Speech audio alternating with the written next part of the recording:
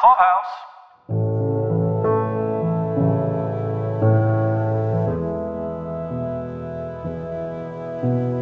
This is Caroline. This is Steph. This is Sheila. And this is Mike. Welcome to the I Know This Much Is True podcast. Tonight we're talking about episode 4. Hello, ladies. So in some ways, this was maybe the most devastating episode that we've seen so far. And I feel like we have said that every week. It keeps getting better and better. This one worse for and real. worse. You know what, Sheila, now I am worrying the way that they've managed to ratchet it up every single time. Wally Lamb. How are we going to survive 2 more episodes What's with your this? deal, Wally? It's going to get worse before it gets better, I guess. No, if it's going to get better. We were also totally wrong in our last week prediction that we were getting to the grandfather this week. Right? With him going into the tree. You know, we had surmised that this would take him off the board. It looks like next week we'll get the story. Was this maybe the most expected thing ever, that Ray is flipping out on Thomas about his grades? I think it was part of the package deal from what we saw with how he was handling college year number 1 with, just not being able to get out of bed. How is he going to have anything passable in terms of a grade? Not shocking that Ray went to town on him. I was afraid we were going to have to see some actual physical abuse. That's the one thing that so far it's just the implied idea that Ray is doing things, but somehow this is like more painful to me than maybe even seeing it. It makes me have to imagine. It's interesting, though, that they haven't shown it, since they have not shied away from showing violence and showing Thomas hurting himself, obviously, in this episode in particular, banging his head, all of those kinds of things that he did. And then obviously it ratcheted up here. So I wonder if that's what kind of message we're supposed to take from that. It feels deliberate and it feels consistent because there is no reason why we should just be told that Ray was a dick all summer. And then we see like the scene at the kitchen table, which, you guys, how dick move of it that he lets Thomas figure out by a letter that he switched roommate situations. Like, wouldn't he have known that that's going to set him off? Like, come on. You should have told him. Well, he's a coward, though. I mean, right? I found it particularly funny that he went on this tirade about Ray dicking him around all summer until the end when he wrote the check for their next year of college. And he's chastising Ray for coming in and acting a hero and acting like a saver and calling him pathetic for it. Dominic, my man, my dude, you are the exact same way. You are not Thomas. You are Ray. Certainly the idea of like the behind the scenes making other plans and fooling around with someone else's future, making them dangle there is like, good God. I'm with you, Steph. Like, he knows that Thomas is going to flip out when he finds out. I mean, what even was that? Obviously, Thomas was going to have a negative reaction, but I don't know. I felt like it would be more like a self-hurt or a inward reaction, not him shouting that you're a traitor. I was actually proud of Thomas for yelling that because I agreed with him, but it seemed like a bold thing for him to yell at his brother, who he really does seem to adore otherwise. Were you guys surprised at that kind of explosive response? I don't know if I was surprised. When he was digging into the table with the knife, the only thing I could think of is that Ray's gonna like fucking kill you for like damaging this table. I guess I was thinking back to number 3, where Mike, you were saying you wish that Dominic would step in more and say, stop doing that, quit doing that, you're going to get yourself into trouble, like stop. And so to see Dominic actually step in and say, stop digging in the table, like you're going to get yourself in trouble, like stop. And then it actually get worse and worse and worse to breaking the chair and rolling around on the floor and everything. I think I was very focused on that. Of all the disturbing things we've seen in this series, this one in particular was maybe the most triggering for me. I don't know why. It really, really upset me seeing him like wrestle and not be able to overpower him, and then taking it to the floor, and the way Philip Ettinger is acting in the scene, just flopping his body around as Thomas. It was so disturbing, from the knife thing, because again, was he going to turn the knife on himself? Was he going to turn it on Dominic? It was very, very disturbing and hard to watch, I thought. Like in most shows, you see them, throwing punches. When young men fight, they're like fighting differently. This was very just raw, and they're just, like you said, flailing around. It's like trying to overpower each other. It was really hard to watch. Yeah, there was like some pent up rage kind of coming out in that scene. So to your point, Steph, like neither of them wanted to hurt each other, but it was like a restraining of one another, like a trying to control the other one without punching. But it was like their physical closeness was going to hurt each other because of the way that they were like writhing around, which is like the bigger metaphor of it all, right? That was the surprise, though, I think, to Dominic, was when he go into like take the knife out of his hand. I thought it would be something easy. Their relationship and the power dynamic feels like Dominic should be able to overpower Thomas, like physically But physically, they are the same. It is not this like bigger brother, little brother thing. It's like fighting yourself. And so there was like some shock on Dominic's face at the resistance he was met. And I also felt the shock of it, which I think also made it seem worse. And rational thought is leaving him. So, obviously he knows he should put down the knife if it was a normal situation, but you can see the rational thought is leaving Thomas. And I'm pretty sure that the way that they were fighting too was like, if either one of them had a black eye, wouldn't Ray just go a little bit more apeshit on them at the end of the day? The line that is said later, Lisa says, well, it's one of those situations when you're trying to help and you actually do more damage. That exact phrase could be applied to so many situations like this. Like Dominic saying, quit digging into the table. And then that just makes him dig into it more and more. And then actually physically interacting with him. And it just blows up more and more and then breaking the chair. And now you're like, now Ray's definitely going to fucking get involved because furniture's broken. This is just getting worse and worse. It was a surprise to realize like this is no longer going to be able to be with just words. And then the whole "you are me" thing. Oh my God. Yeah, that was rough. When Thomas says "you are me," very, very devastating because you can just see that he's like spiraling away. Dominic really did not like the implication that they are the same person. And, Thomas gives him like this smile. There were a couple of creepy smiles in this episode, but he gives this like smile after Dominic walks away that I don't even know what it was trying to say. It was almost like, yeah, it made my point kind of. It was all disturbing though. But that smile left me with like goosebumps, on my arms. Yeah. What do you guys think about the idea of especially identical twins and the idea of you are me, we are one person? I know Steph and I have sets of twins and both of us have fraternal twins though. So we don't get that nearly as much, but we do have a lot of friends who have identical.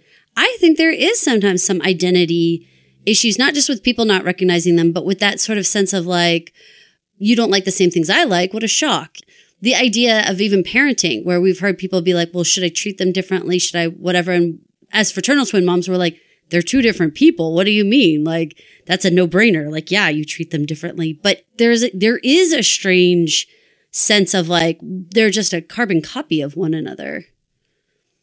Stuff, did it ring true to you at all when he was like, you are me? And there's like some sense of like shared qualities amongst identical twins that can get a little weird. It was definitely a weird feeling when he was saying that to Dominic. And clearly Thomas is realizing he's spiraling and disturbed. But I think that, like we said, Dominic has his own issues. So I think Thomas is recognizing that too. I like that concept a lot, actually. You're just as much writhing around on the floor as I am. Right. You may be hiding things better and whatever, but look what you did. You like went behind my back and totally freaking like changed up the housing and stuff. Like you have your own set of issues. It depends too. We didn't really see a lot in their childhood whether their mom treated them exactly the same like that or expected them to be the same person. It's identical twins.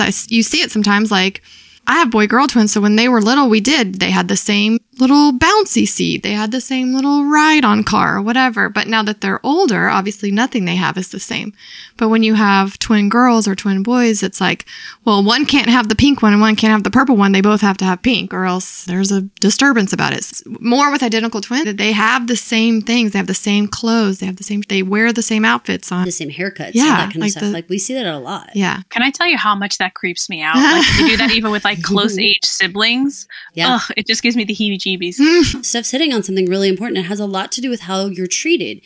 If mom buys two outfits that are the same, you guys can understand as out of the twin world how that could really screw with your brain and like really make you think like, I have to be the same as her. Yeah. I have to like the same things that she does. And maybe I am somewhat the same as this person who mirrors me. None of us can imagine seeing yourself walking around the house. Right. You glance over and you see your exact image looking at you. It does kind of mess with your brain, right? Like I'm around now a friend who her twins are too. I spent all afternoon at her house on Friday. I am determined to tell them apart today. Like I've been around these girls for long enough that I should be able to tell them apart. And so I was like studying them all day. Like I could not find a difference. I literally couldn't. And I was so frustrated. I'm like, I cannot tell them apart. They dress the same. They look exactly the same. It's like, this is so weird. So do you think it would affect those little girls' minds and their I don't know. perceptions I mean, of themselves? It depends on how long and how far you carry it. When they're two, like it's cute and they don't care what color their bow is. But whenever they say, Mom, I don't want to wear the pink bow, Right. Do you say, okay, that's fine? Don't you know that Thomas and Dominic have like one drawer of pants and one drawer And of they shirts?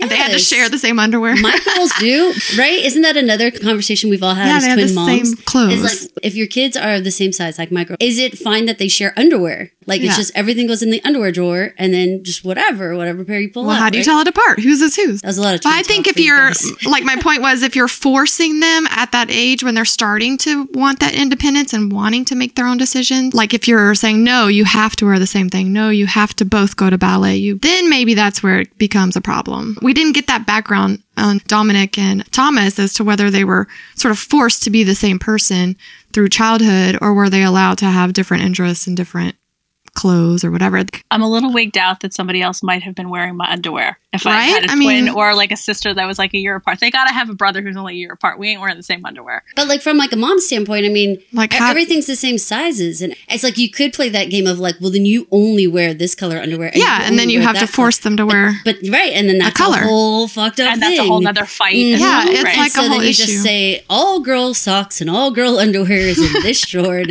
if your ass fits in it, you wear it. Okay, that's how it works. Hey, now that all of our asses are the same, I have underwear that these weasels wear, and I'm like, you're wearing my bra, take it off. Like, it's a whole Oh my thing. God. We all wear the same sports bras. So I Yeah. was like, take it off. That one's mine. I am Yeah. so glad I have a son. Yeah, That's all right? I'm gonna I know. say. It's a whole Well, thing. my boys are different age. They are different sizes, but they fit both kids. Right. So they're like, those are my shorts. I'm like, at this point, I don't care. It's just clean. Get it in your room. Put it in your drawer. They are the ones that are like sorting through it. There are times when Jack walks through the room and I'm like, you're wearing my shirt. You can't tell. It's skin tight. Like, you can't, the sleeves look like little cap sleeves. Like, take it off.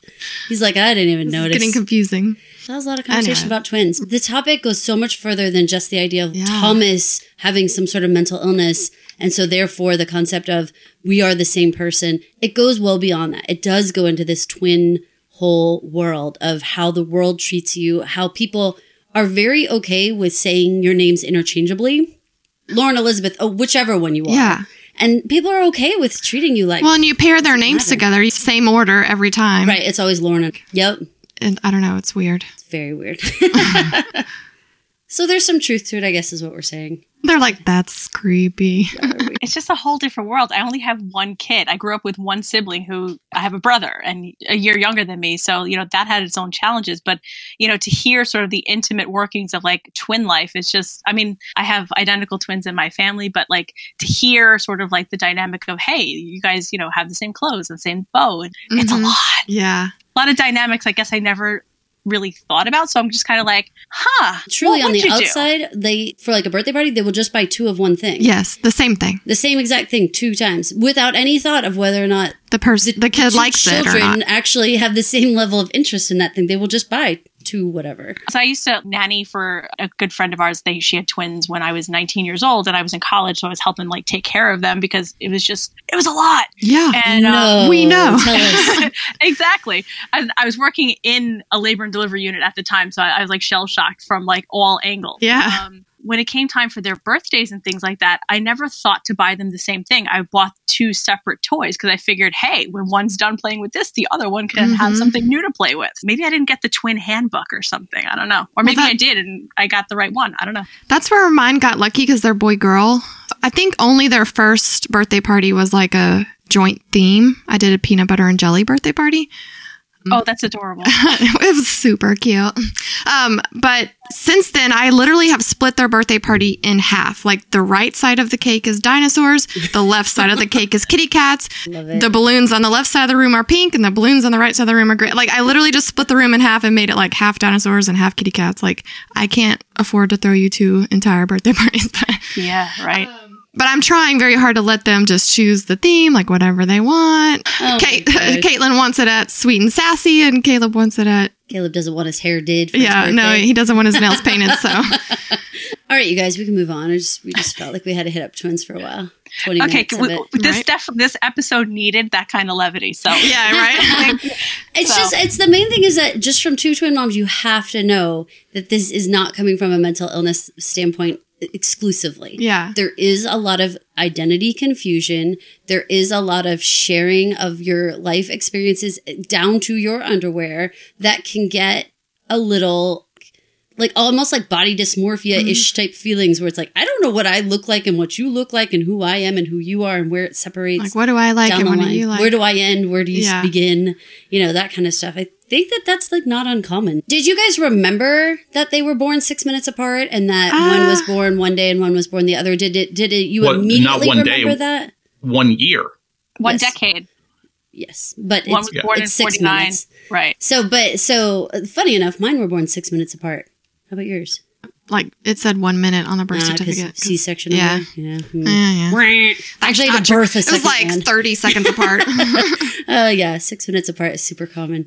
And I remembered it from the pilot episode that they said. It was like the first line, but I didn't remember it when we started doing the lottery. I was only listening for one date. It's hard to watch. Yeah, super hard to watch. Of course, it has to break against Thomas, right? Right. I mean, the Yeah. difference in numbers being what they are. Who would ever think that 6 minutes would ever really make that much of a difference in your life? None of us are of an age to really appreciate the idea of the draft and being in this age bracket, you know, thinking about your number coming up and what that must have been like. These guys' parents went through it, right? Because World War II had the draft. And then it was like a generation. And now with Vietnam coming, then these guys had it. And, you know, we didn't have that with the next war, which would have been really the Gulf War. So it's just something I think that we all didn't grow up with. So it's hard to really appreciate the panic and the stress that must have been surrounding this. But Thomas definitely seems to understand it. Are y'all's parents of the age that would have dealt with this? Because mine are. My dad was like 100% a part of the lottery and all that stuff. Were your own families like, because this is something I've talked about with my parents about how scary it was to wait and watch for the numbers and all that. My father was called up, but never went overseas. He did his like entire tour in Texas. And my dad was actually in the Army from 60 to 64. So he had enlisted. So he was actually kind of before like the surge in Vietnam. So he was basically done, but he was in like active duty status. Reserve. Sorry, he was in reserve stat, but he was never called back. My dad went in 69. My father was going in at the same time that this conversation's taking place in the episode. Okay. Yeah, I think my dad is younger than that, but he's never mentioned. Now that I think about it, that Dominic and Thomas are my parents' age now. Yeah. Because that would be right, like age-wise. Huh. Like actually right. My parents' age. That's weird. There's my little thought for the day, y'all. Thomas and Dominic are peers of my parents. Weird. Going back to this flashback, though, but I was really turned off how checked out he seemed to be on how Thomas was doing in school. I mean, when him and Leo come up and find Thomas getting, you know, trashed and he starts banging his head against the wall and he's talking to him like they're not brothers, let alone identical twins. He's talking to him like he hasn't checked in with how school is going since maybe school started.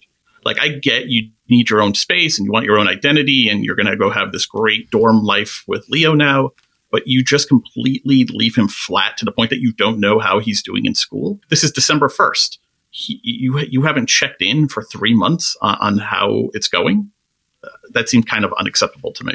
Well, I think he wanted to check out like altogether because he moved out and wanted to be separated from him. It's like he just wanted to be done. Oh, for sure. I guess I just didn't appreciate at the extent to which if you watch that scene again, you would not know, other than the fact that they're identical, that these two were brothers. He was talking to him like a casual friend, not like someone that he was only 6 minutes born apart Like from. Dominic had his hand on Thomas's shoulder. That's like kind of like the buddy bar move. You know, that's not a very intimate, you know, reach out to somebody. So yeah, I agree with that assessment because it seemed so off. It was like he hadn't seen him in 3 months almost. Yeah. I appreciated that Leo and Dessa obviously remained the same level of interest in Thomas and consistently being like, you're a good guy and all that stuff. And Dessa being like, double trouble, you're sweet and smart and all that kind of sweetness. Like, I felt like those two have been so consistent. I love them the most. Dessa and Leo are my favorite. Yeah. Yeah, there's not a lot of other redemption for these characters. What did you think of them saying that he's lucky to have you as a brother? He's lucky to have you. You're a good brother. I snorted out loud at that line. All evidence to the contrary.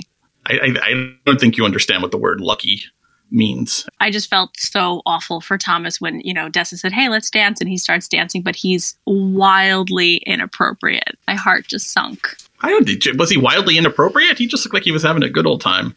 He was definitely dancing to his own beat there. To me, it looked wildly inappropriate because You know, it just. You mean out of place? Like you just mean like he stood out as like he did stand like the out, awkward sure. guy dancing by himself. Yeah. Yeah. Like I've seen people who have their own issues, you know, with mental illness, and that to me was one of those triggering moments. It was just like, oh God, why are you doing that? Please don't put it out there on display for everyone to see. It was also kind of drunk white guy dancing as well. That's what I took it as more than anything else. But was, I'm with you. know, It still is cringeworthy either way, really. Mm-hmm. My perspective is a little different. No, I'm with you. I mean, as a white guy who gets drunk sometimes, this didn't seem so far off. Do you dance like that? Have you danced like that?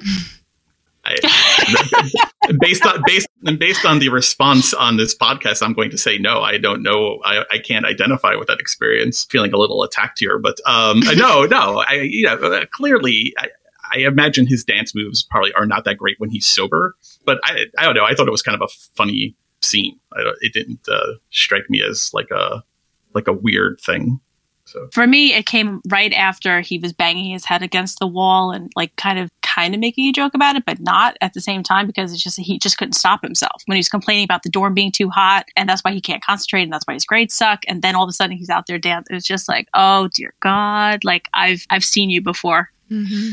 I know you. Well, it's Dominic like called him crazy, for the comment about the dorm being too hot. And then he was like, oh, no, you're not crazy, man. I'm sorry. Like it's like he was rude, and it's like, oh, wait, that was inappropriate. So he was just like, you're not crazy, man. You're all good. You're all good. It's like he realized. And then Dessa said, you're a good brother. So I was like, he's not being very nice. How long before Dominic realizes that telling Thomas to pull your shit together is not good advice that's doing anything? I feel like he's still saying that even in the present time, too. I was going to say, we get to 40 years old and he's still saying, pull your shit together is not constructive advice. Telling someone who's not calm to be calm is just, counterproductive. So then through a series of kind of complex, layered flashbacks, we get the fact that Thomas did in fact drop out, which is disappointing, but he's living back at home, and Ma calls Dominic because Thomas won't come downstairs.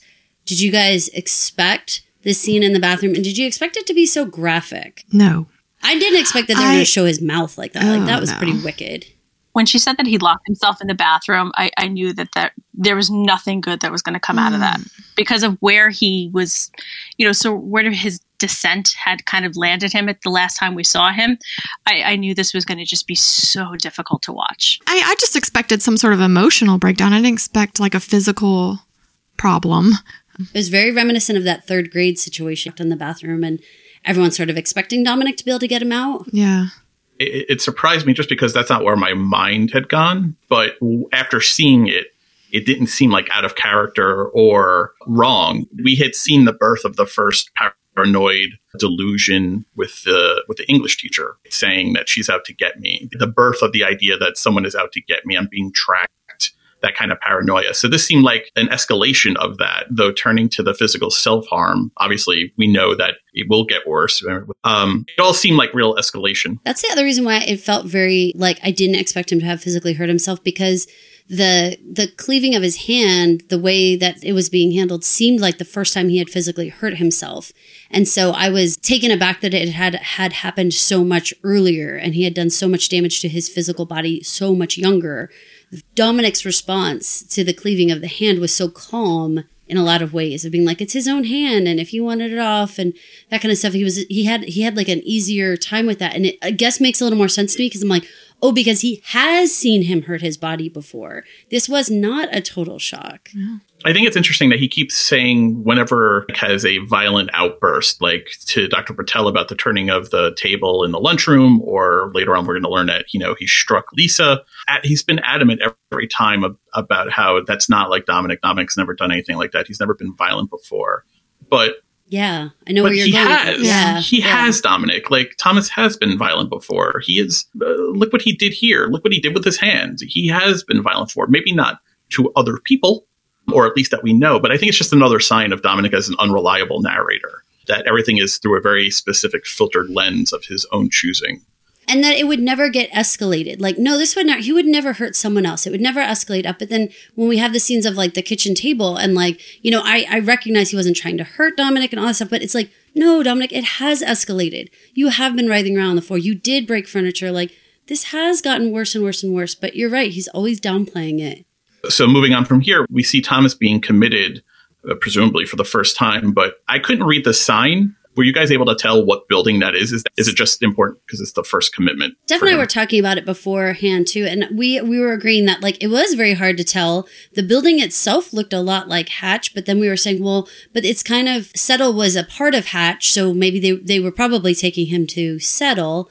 But I agree with you that it was unclear. Yeah. It was not a very obvious, this is where they're taking him and this is what's happening.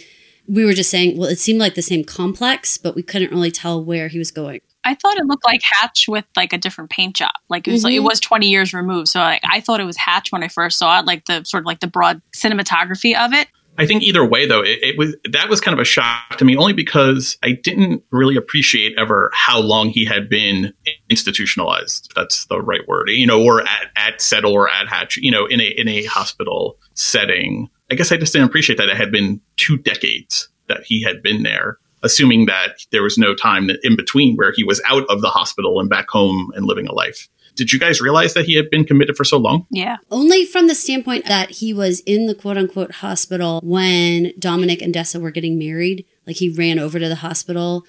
I guess I did not expect that exact complex. Like we said, Sheila, like whether they were checking him into Hatch or whether Settle is an offshoot of Hatch, which we kind of know it is.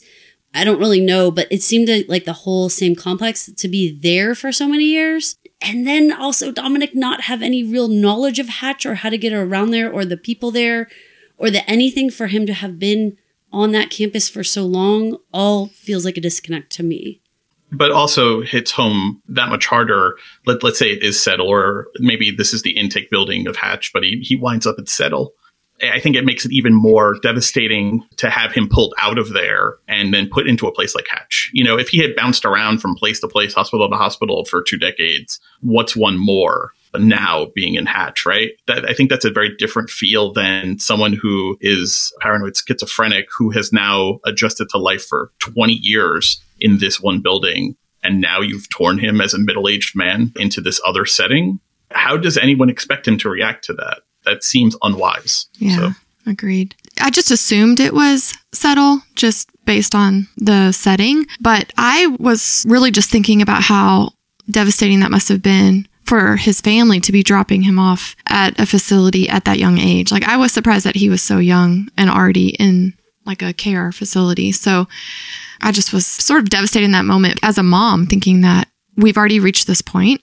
They didn't say how much further it was after the whole bathroom incident, but I mean, it seemed recently after that he was being admitted to this facility. So it just was like, man, we have reached this point fairly quickly, and it was just really sad to watch. And really so hard. telltale of Ray walking 5 steps behind Ma and Dominic and Thomas. It's funny how things just have never changed at all. I was just going to ask you about that concept of like the no middle ground, the idea of like you're either at home or you're institutionalized, but there's like no middle ground at this point for them to get like in-home services or him to be supported, maybe going even every day to counseling sessions and stuff like that. But that it seems like you're either at home and you have no support and just good luck caretakers, or you're full-time institutionalized. That's really been like sort of the evolution in terms of psychiatric care. It's only a recent, and I say recent, I'm going to say within the last 20 years or so, maybe a little bit more, where like group homes, adult day centers for people who have disabilities have really kind of sprung up. So like in 1990, like it's black and white. It's either you're well enough to be home and medicated and not a danger to yourself and society, or you have to kind of be in this secure facility where your freedom is restricted and things like that. And this is why also within healthcare, the wait time for a bed in a state institution, a state hospital, like what Hatch is astronomical, because you have these people who they get a little bit better and then they can maybe move to like a Settle type facility, and then they have some sort of an episode or a break or something changes, and then they have to be readmitted to like the more secure location. So like Dominic, when he was telling Dr. Patel about his wedding day and Thomas was too sick to attend, it's not that he couldn't attend because he was in a hospital setting. It's because he'd had some sort of a break and he was in a more secure setting. So there's this fluctuation back and forth with the development of the disease and the way the disease, reacts and changes over time. So there's this notion that it's like a ping pong, you get better for a while and then something changes and you get worse. That makes sense to me. And I mean, obviously on the other side of the coin currently, there's the Medicaid at-home waivers that we have in Texas, which is the same thing, like minimum 15-year wait, you're on it lifetime. So you're really waiting for someone to die for them to try to open up more spots for you to be able to get support in your own home. And so there's waits everywhere. There's loopholes here that people use where they do check their children into an institution and you have to be there for 24 hours. And then if you can check them back out, then you are automatically offered the waiver. So there's like a whole game played with the system of how to do that. But that's also messed up. It's so messed up that you should have to do anything like that in order for you to get the support to be able to take care of people at home. Care. Yeah. Right. To be able to have people be able to come out to your home or do anything like that. So it is a messed up system for sure, for everyone, including Ma and everything. Like no one wants to have to leave them there, I'm sure. And it just from 1990 till now, it really hasn't gotten a whole lot better. Maybe there's just some more options, but like you said, it's a game. People play a game. So you have to, know the system in order to, maneuver around it. All right. So we are starting back to 1990s, current day, if you will, Dominic, and he's hanging out with Leo at the car lot waiting for the claims guy to come.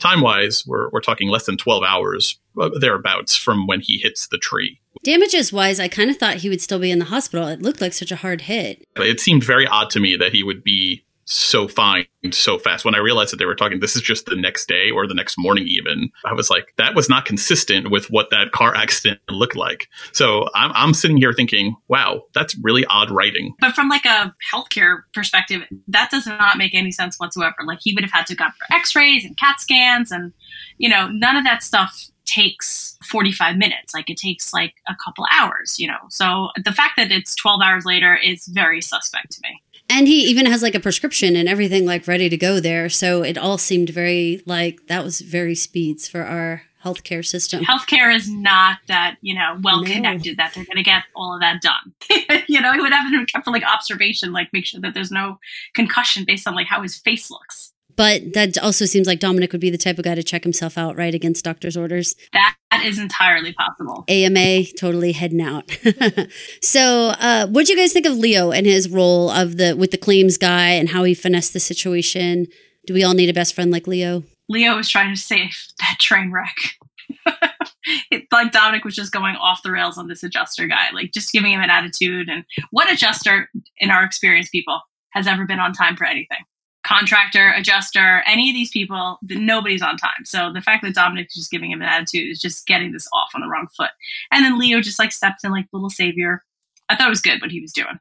But of course, Dominic had to like twist it. Yeah, I mean, this is Leo in his world, right? I mean, this is what Leo does. This is why, presumably, Dominic wanted it to take place at the car lot. Leo knows this world and is clearly a schmoozer and naturally charismatic. So yeah, we all need a friend like Leo, though my ears perked up the same way as Dominic's when he makes the Joy is world famous. I took it the exact same way Dominic did.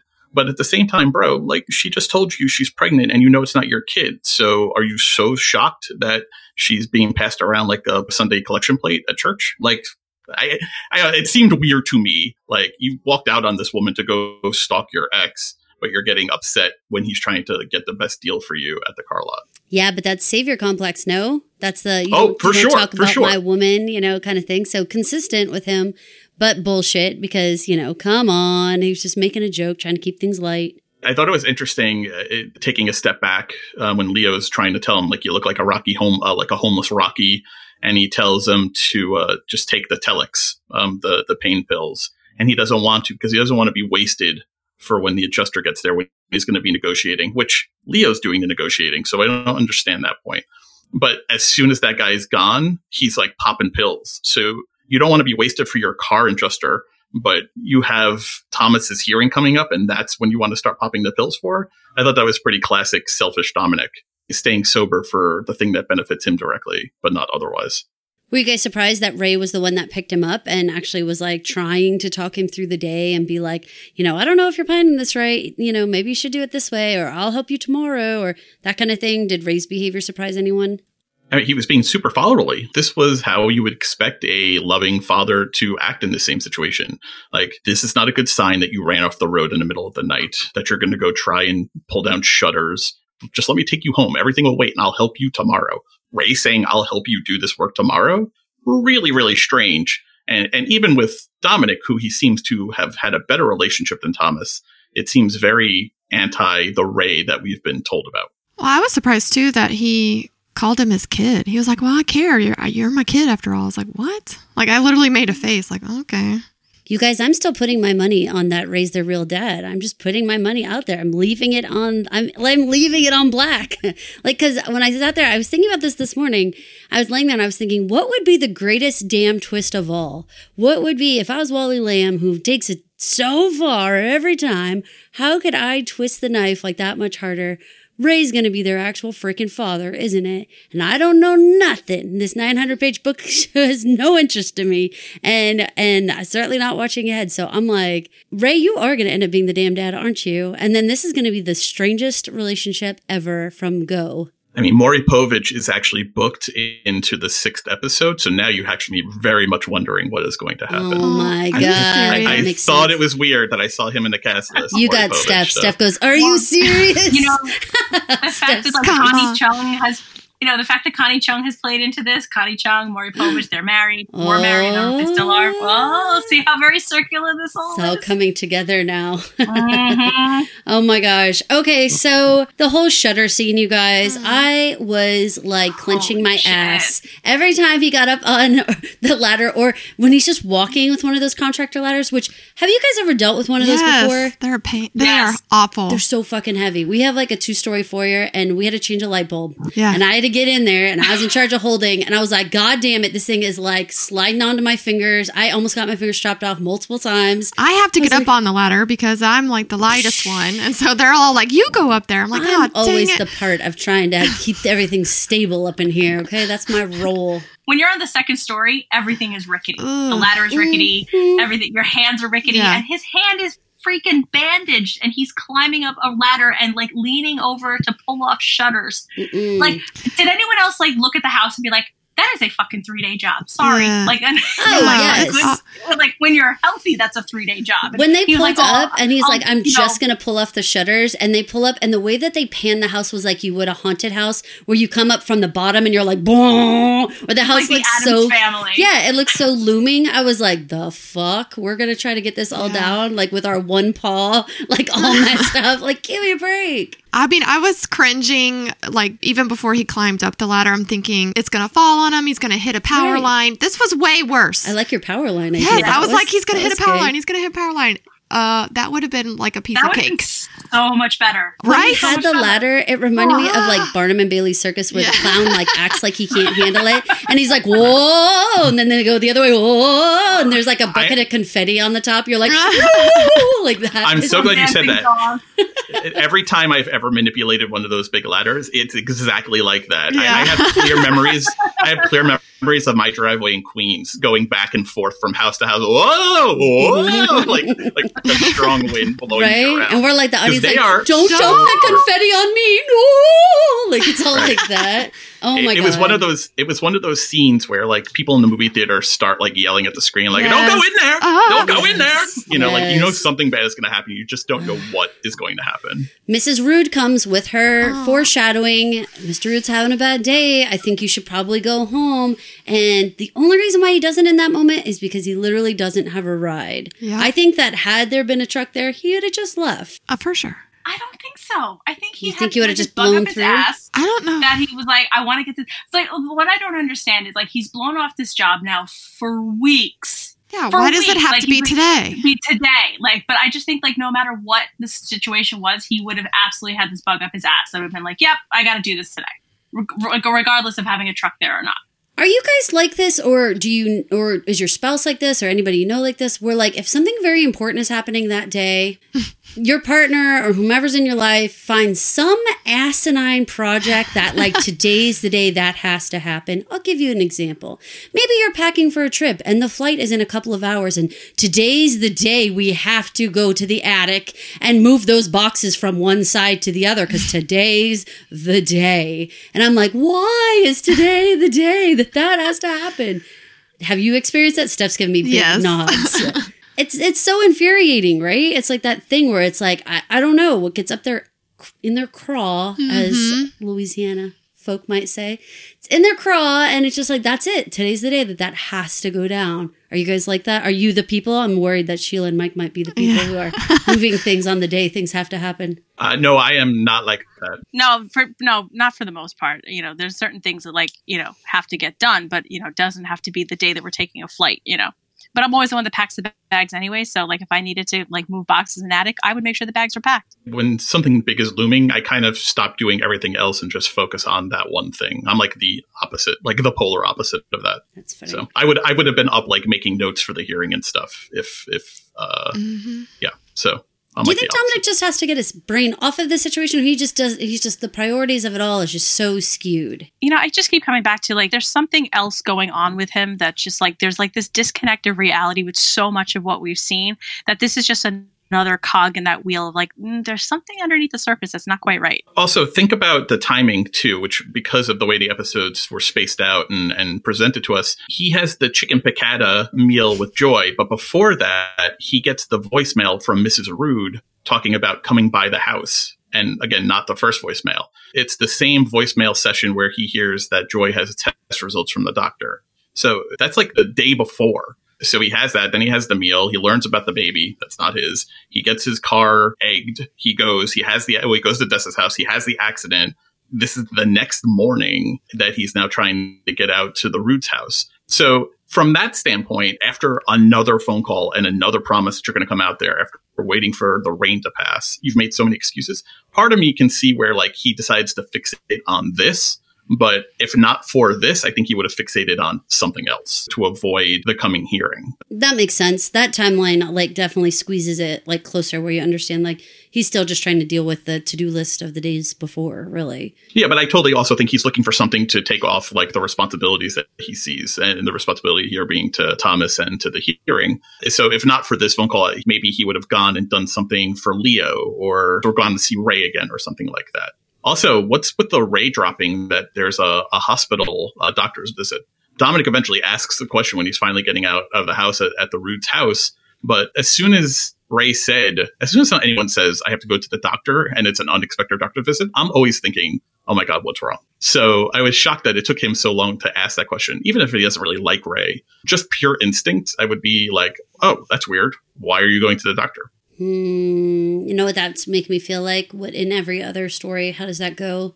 That goes like this. Ray needs some sort of donor. And we're going to need to do a little DNA matching to see if you match. And lo and behold, Ray's your goddamn dad.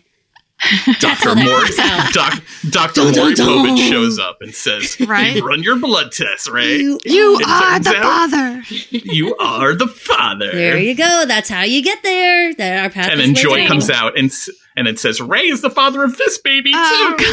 Jeez Louise. It was a grandfather situation. You just didn't see the twist coming.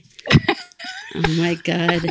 That's crazy time. Okay, I feel like so much of this would have been solved if he just had an Ancestry DNA kit, Right? They would never have thought to test Ray in a gajillion years, though. So that's where you got to have some other reason.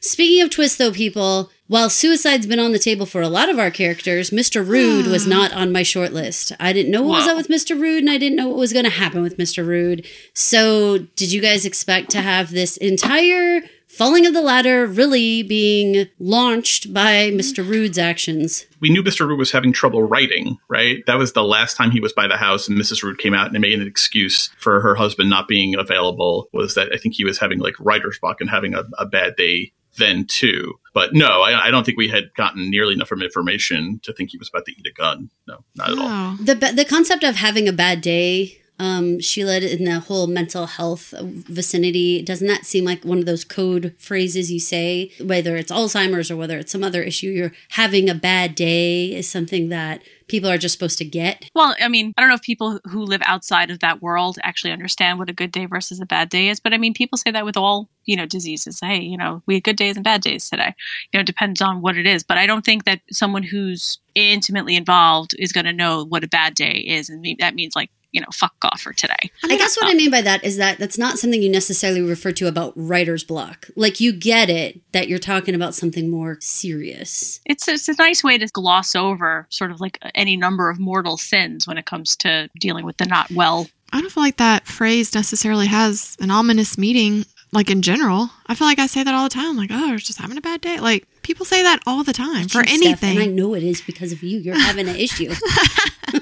But you know what I mean, though. But but in Mrs. Rude's, the way that she was intimating it, I did not pick up on You didn't take it. You just took it anything. like he was just being grumpy that day. Yeah, or like what? I thought she just meant like, get out of here. We don't want you here today. Like, I did not. Yeah, same. I took it more strongly. No, She was actually, she was definitely kind of a little more off the wall than we've seen her before. I mean, the last time we saw her, she was just basically like, soused on the porch, but she was a little more animated today.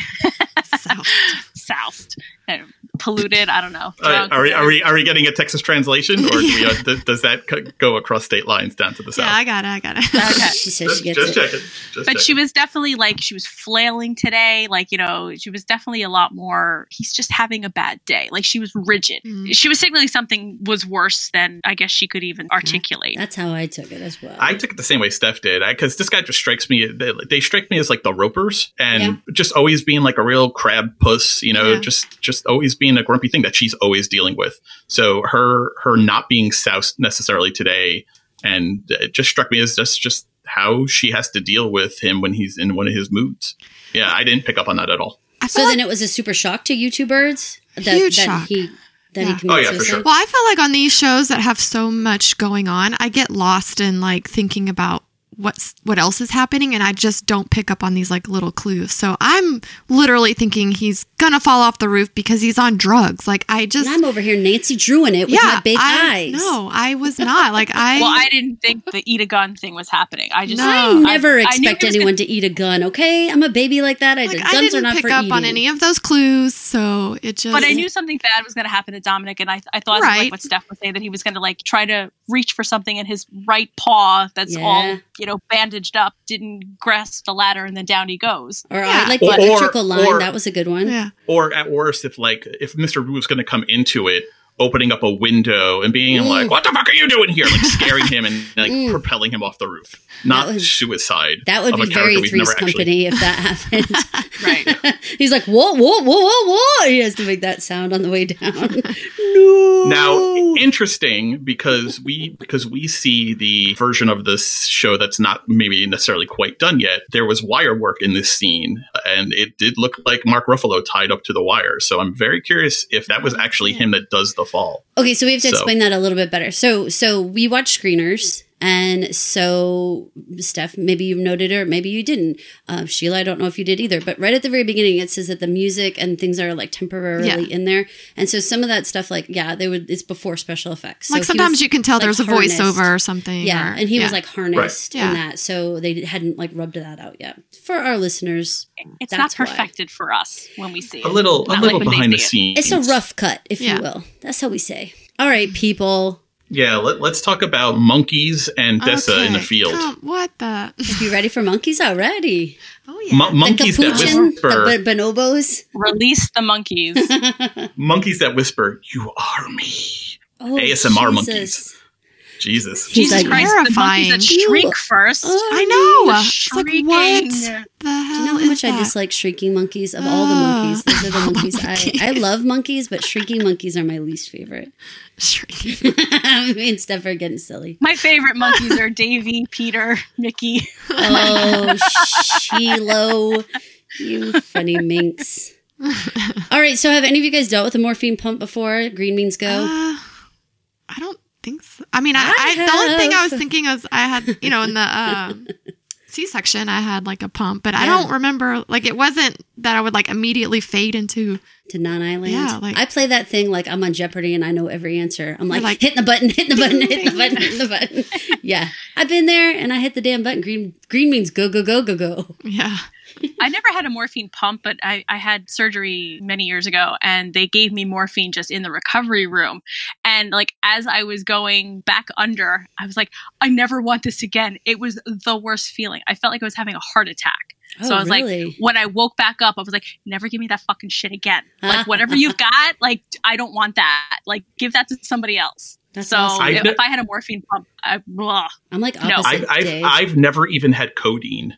So this was such an experience to watch kind of play out because it's just not something I can identify with in any way, shape, or form. Never had babies though, so you haven't had your right. I mean, just like surgery. I've never had any kind of pain pill. You and I were just talking about this the other day.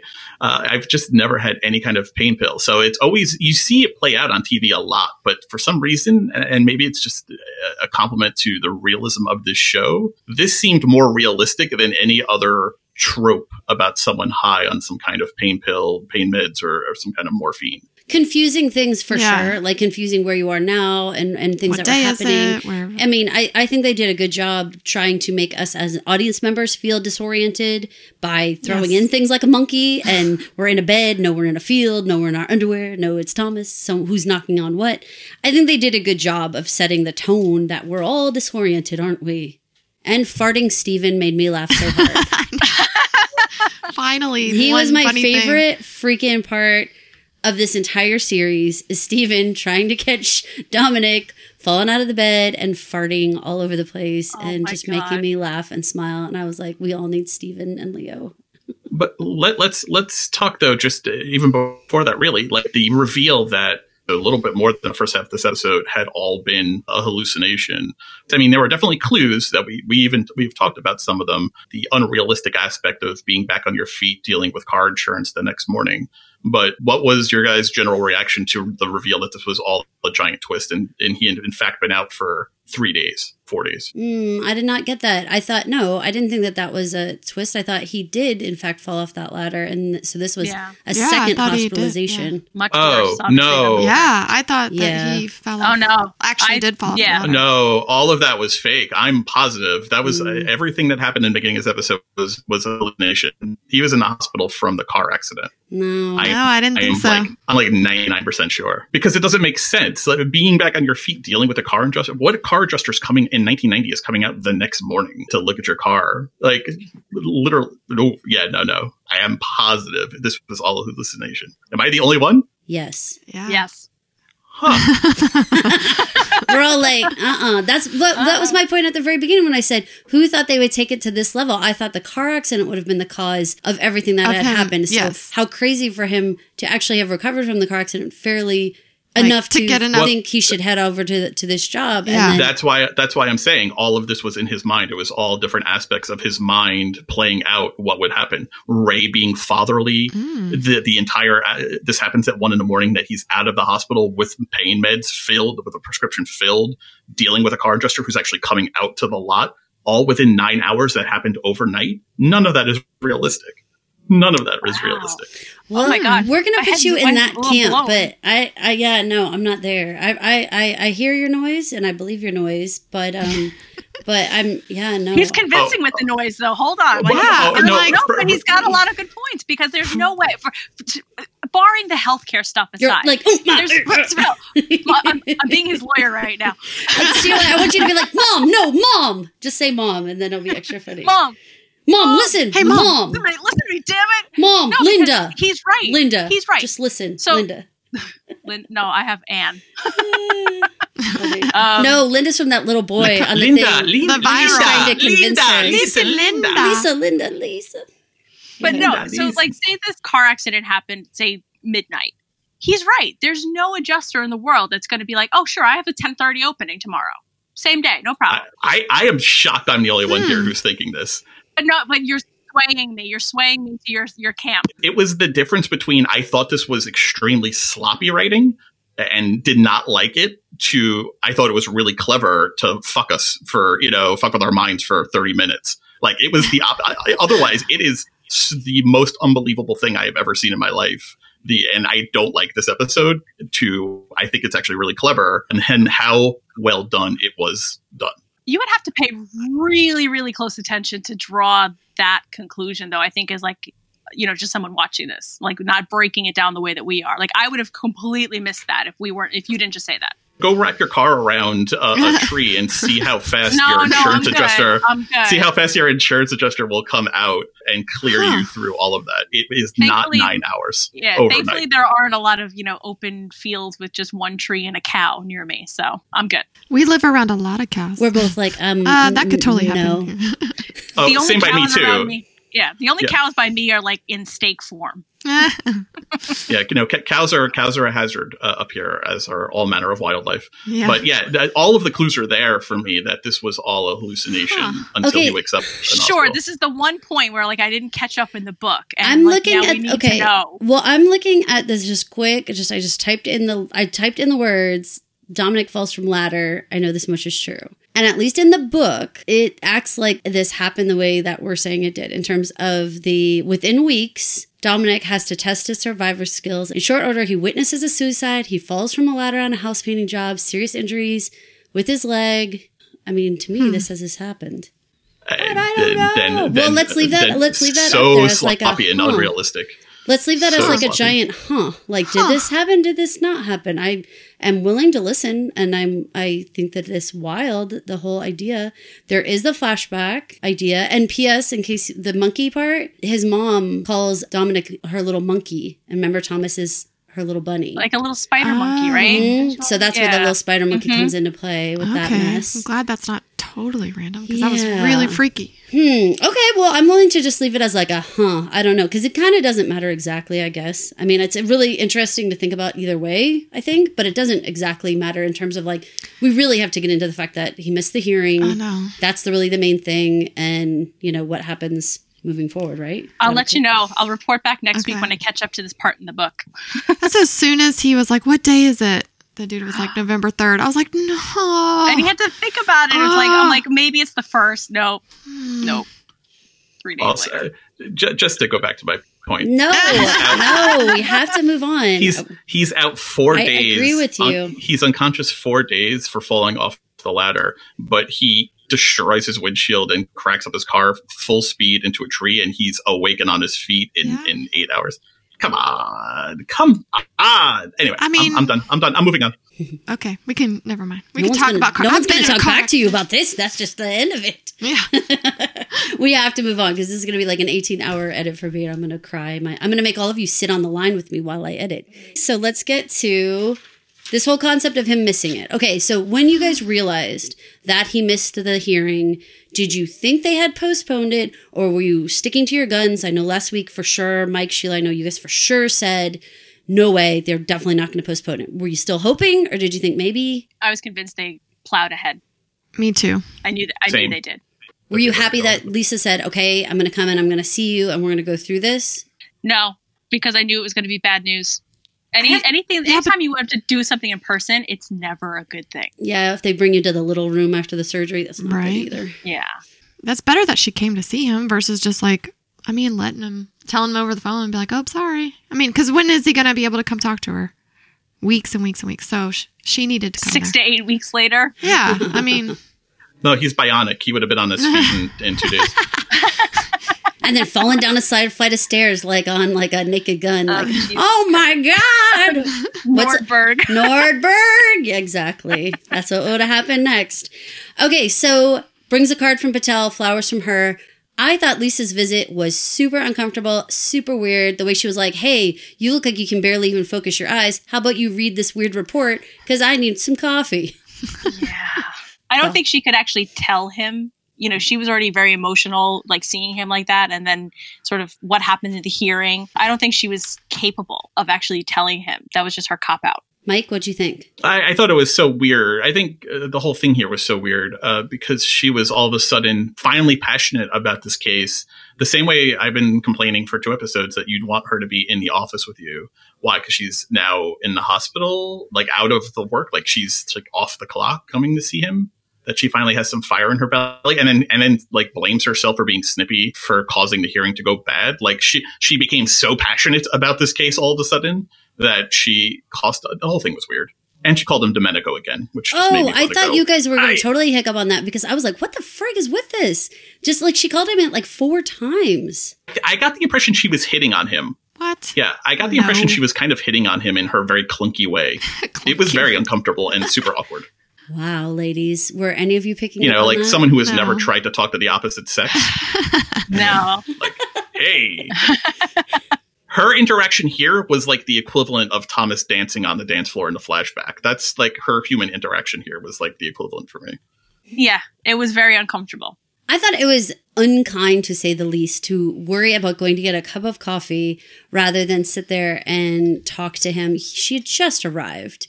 You know, it seemed like to me like, what the frig? Like, get your cup of coffee on the way in the door. I don't know. Maybe I'm just being a like super jerk about it. But to me, like if you're making the journey to come see me, and within 30 seconds, you need to step out for some need of your own. I'm like you said, you're like, handle it before you step into my door. Go get coffee before you walk in here. Don't be weird. Like, I'm going to be proud walking in with the cup of coffee that made me late, you know? Yeah. Oh, that's my. How about when people walk in with a Starbucks and they're like, the traffic. I was so late because of the traffic, and they freaking have like to-go bags, and you're like, we all see your coffee. Right. It was the drive-through line at Starbucks, you know, right? That did that. 15 cars deep. Okay, so then we get the actual moment of the hearing, which I was really glad that they showed us the hearing versus having to hear Lisa's version of the hearing or have to just read it over Dominic's shoulder in the folder. I'm glad they took us to that scene. Was that more impactful for you guys, or would you have been okay learning of the results in a different way? I needed to see Dr. Hume. I needed to see like the wretchedness of him. Steph, you mentioned that you had recognized the actor, and so you already came in with like some preconceived ideas of that doctor and like how he acts. Yeah, I don't know the actor's name, but he's a doctor in the show called The Resident, and he's like a pretty despicable guy doing shady things and being just a general asshole. So I was like, oh no, like not that guy again. Like he's not going to be good. So, I mean, we already knew it wasn't going to be good for sure. And I did not think that they would postpone it. I figured they would go ahead and move forward. And it just broke my heart for Lisa to tell Dominic too, that like Thomas kept saying something happened to you. And like he was right. So I was super uncomfortable with the doctor and the way he was just setting Thomas up for failure, like baiting him with these questions. Like Thomas saying that he was atoning for the sins of the world with his hand incident. And then he started talking about how Jesus, you know, he listens to Jesus. And then the doctor's like, well, what if Jesus asked you to do this? And what if Jesus asked you to kill someone? And he's like, but Jesus would never do that. He just basically kept on until Thomas agreed that he would obey Jesus if he told him to kill someone, which is, Thomas is right. Like, if he really is hearing the voice of Jesus, like, he would never say, like, harm someone else. That's like, the Bible teaches to turn the other cheek and forgive 70 times 7. And, like, there's no way that Thomas is going to do that. I had the same reaction you did. Like, he totally baited him into it. Like, when Thomas responds, Jesus would never do that. Like, to me, that's a sufficient answer on that kind of question. He knew if he kept pressuring him to force an answer, he knew what the answer was going to be. Dr. Hume had his decision made when he walked into that room. Absolutely. And he just wanted to be able to toss a smug look at Lisa's face, which he did. It felt so much like that whole "have you stopped beating your wife" kind of question, where it's like, there's nothing. If you say yes, then you've admitted to beating your wife. If you say no, then you've admitted to beating your wife. Yeah. Like, it's like there was no, it's like, if Jesus told you to stab me, would you? It's Jesus. Yeah. Would you not listen to Jesus? Come on. And I mean, I applaud Thomas for hanging in as long as he did, repeatedly saying, but Jesus wouldn't tell me to do stuff like that. You know, like that felt like good and right and scary. It's like badgering as hell. the witness. Yeah.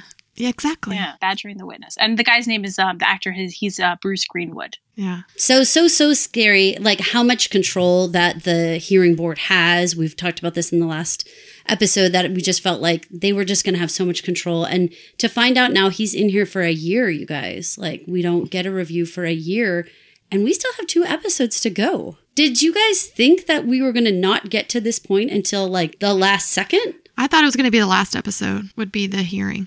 What did you guys think? I thought so too. I thought this was going to be the grandfather episode, and then I thought we were going to deal with like the aftermath of the car accident And then, I thought the final episode, the 6th episode, would be the hearing. Yeah, I didn't think that this was going to be sort of like front and center here. But I do like the device of the hearing, of reading the hearing notes and then taking you into the memory, because I think it then sets you up for the end with Nedra bringing back the manuscript. What a surprise, you guys. They introduce a device that will allow us to travel back to that time and maybe spend an episode next week, or part of an episode next week going through that history. Well, we kept saying that the grandfather story would come back around, and so I kept waiting for Nedra to sort of appear somewhere, but I definitely didn't expect her to be the girlfriend of some old guy in the hospital bed. And she comes in wearing like a cowgirl costume? Good God. She has definitely reinvented herself in these 3 years. Oh my God. Too much. That was a surprise, but I was glad we saw her again. Just to I need to move on, in that storyline. Because we've been talking about it for several episodes, when she was going to come back and we were going to get back to the grandfather. But again, also, how scary is Wally Lamb going to make him? Is he going to turn out the grandfather's like Hannibal Lecter or something? Because that's where we're going. Again, she says, I would not read this. Don't read it. Which is absolutely 100% a guarantee that he's going to read it. Of course. Whatever y'all do, don't listen to this podcast. Oh my God. It's going to be shocking. So the scene in the book does play out the same way it played out here in the show. It appears based on the book anyway that I am wrong. But man, it really makes me dislike half of this episode a lot. It's just so sloppy. It's just so unrealistic and sloppy. But you had to be convinced, I was swaying to your... I swear it was the only way that made sense. Ironclad. We were like, no, yeah, that's really... sorry, bro. It was the only way. Because it depends on how you hit. Come on. We can get into the logistics of car accident. My mom broke her neck at 30 miles an hour in a car accident. Anything can happen just based on how the car. So to me, you're right. The insurance adjuster's not going to be there in the morning, but I thought he walked away from that fairly unscathed, with the hand and the busted up face. That's what I thought. Not for anything. Trucks in the 90s did not have airbags and things like that. Was he wearing a seatbelt? But they were made like tanks. Yeah. Well, we're pickup truck girls, though. Yeah, hold up. We're going to fight you on that for a second. Say again, Steph. I said they're made like tanks. They are made like tanks, especially like a farm truck that he was driving. Those things are made like tanks. Because most cars, Jesus, the tree would have split your car in half. Yeah. But yeah, I'm with you on that. I drove like a 89 something or other that I ran into the back of a car and it didn't even scathe. It just didn't even make a dent or a scratch. That thing was But the other car was demolished. Yeah. We're like, it was. We're like the worst. I've smashed up so many other cars that my car, I walk away and I was like, oh shit, something happened there. Well, all the cars in Texas have cattle guards on the front of them anyway, so you can smash into something and your car's totally fine. You can. Just change out the guard. Right? Or push the cattle. Anyway. We're like the craziest today. Good God. I'm glad we're laughing because I did not think we were going to come into this laughing. I know. Well, we got a little weird. I know. That's how this works. So the whole Steven thing, the whole Nedra thing, what a shock. Did you guys, just one other thing, I think this is an official breakup with Joy. We all agree? Yeah, that was like a magician's trick with the curtain. There she is. That was my takeaway. Yeah, she walked out for the last time. That was my takeaway too. Official bust up there. Good. Steph's like, thank God. Finally. I know, right? But she was trying so hard to hang on to it by saying we need to get the nurse. You're talking crazy. It's the meds. You're wrecking everything. I don't know. I feel like she was just grasping, I think, because she was just I just need to salvage this because I need someone to take care of me and my baby. That was sad when Dominic was saying under his breath when she was trying to talk. He was like, you're lucky it's not mine. He said that. Oh my God. On damaged goods. On damaged goods is what I wrote down. I wish we had a camera on us because Steph just looked in my eyes and was like, oh, you wish it was not my baby. I was like, oh, Steph, stop. Did you put a demon inside me? Don't do that. Don't exercise at me. Bro, she exercised at me, you guys. Were you guys surprised at the change in his tone? One with Lisa talking about how he wasn't angry anymore, and then just coming clean and apologizing to Joy as much as anything else. He seems very transformed at this point, or at least when he's high on morphine anyway, he does. I was surprised that not necessarily that he came so clean to Joy, but that he seemed very apologetic and self-reflective of you're better off that it's not my baby. But yeah, I know. I thought it was an interesting like change in his character. So curious how that carries forward, if it does carry forward. He was apologetic, and that's not kind of like the takeaway that I took from that scene. But when he tells her about the vasectomy, that was like a confession. I don't think he ever planned to tell her. And I think that him saying that he's damaged goods, I think that's more of a confession to himself. Finally, I had read an article months ago. It's like the drunk you is the real you, like in terms of your personality. So I guess the high. I mean, it's definitely like, oh shit. Both of our eyes just went like, oh my God. Like the impaired version of yourself is like, sort of, because you don't have your guards, your filters, and all that stuff isn't your decorum. Like all that stuff isn't up. And I guess when you're, stripped of that, you're more honest, you're more real. I'm a goof, so you're all in trouble. So. I just get giggly. I don't tell people that I'm damaged goods. I already know that. Oh my goodness. Mike, maybe I think you're right that this was a little like we actually got a little moment here, but I think it's like low of the low. I think after he falls out of bed, literally, and realizes that he cannot even help himself, and like literally an old, elderly farting man has to help him back into bed. I mean, if you don't realize how low you are, when that's happening, you've got to be like, because I feel like I'm like very sensitive to stuff like that fart smell kind of sitch. The idea of having to be there and trying to recover and having the smell of farts come like wafting over. Yeah. I would check myself out AMA. Yeah. Right? You're like, I got to go on account of the methane stink in here. Can't handle it. I'm high from the morphine and the methane. And then I'm low on the fart smells. Oh, Lord. And get this Nedra lady out of my face. Oh, seriously. My good God. All she needed was a giant lollipop or something, like licking, because she just seemed like such a weirdo with that outfit on. And I just wanted to slap her for what she said. Like, life has not been kind to you. Well, no shit, Sherlock. He's laying in a bed. He's got a compound fracture. His right foot was facing, south, where he was facing north. Come on. And then she says, my condolences, and then don't read it. Like, what the fuck? Yeah, she's a mess. That's like information that, you're not supposed to want. Well, overall, predictions for next episode. Good grief. Well, I think we're going to finally go back to Grandpa now that he's got the manuscript translated into English with no charge other than what he's Now I'm paid. really not wanting to go. I thought it would be a relief to get out of Dominic's world, but now I'm sort of dreading it. I feel like we're really moving off of Thomas. I feel like this was almost like the end of the Thomas story in having Lisa say to him the same way Patel did, I'm not worried about Thomas anymore. Now I'm worried about you. Like, I feel like it's a shift in the narrative. We'll be away from Thomas to either this identity issue that were kind of dangled at the beginning or something else about Dominic. That seems dead on. I agree with you that there's definitely a big shift happening here. And I think even Ray maybe come back in a little bit more into our world because he's just been sort of in and out. I think we lose some characters, like we're going to lose like Lisa and Thomas and stuff, but then we enjoy, but then we got to add in some other people. Some people got to be coming in from the back. So very interesting. But do we have to keep adding in that horrible song at the end? Like, come on. I was like, seriously, after all this, we got to listen to that song How'd again? you feel musical wise there, Mike? You're the one who typically notes it. Totally invisible to me this week. Except for Isn't that it song at so the end. weird? Like, come on. So strange how just that one episode was all like, pay attention to the music. Yeah. And then every other episode's been like, what music? Endorks, quit playing that music. Well, you guys, this has been another exciting adventure in the land of the birdsies.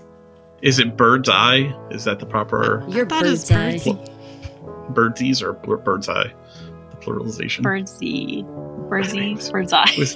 It's birds. It goes, I was making it. Yeah, I got you. I got you. This is Caroline. This is Steph. This is Sheila. And this is Mike. Thanks for listening to the I Know This Much Is True podcast. Thank you for listening. This has been an original Pod Clubhouse production. Pod Clubhouse is a podcast network dedicated to encouraging collaboration among podcasters and friends to bring a fresh voice and diverse perspective on a wide array of content.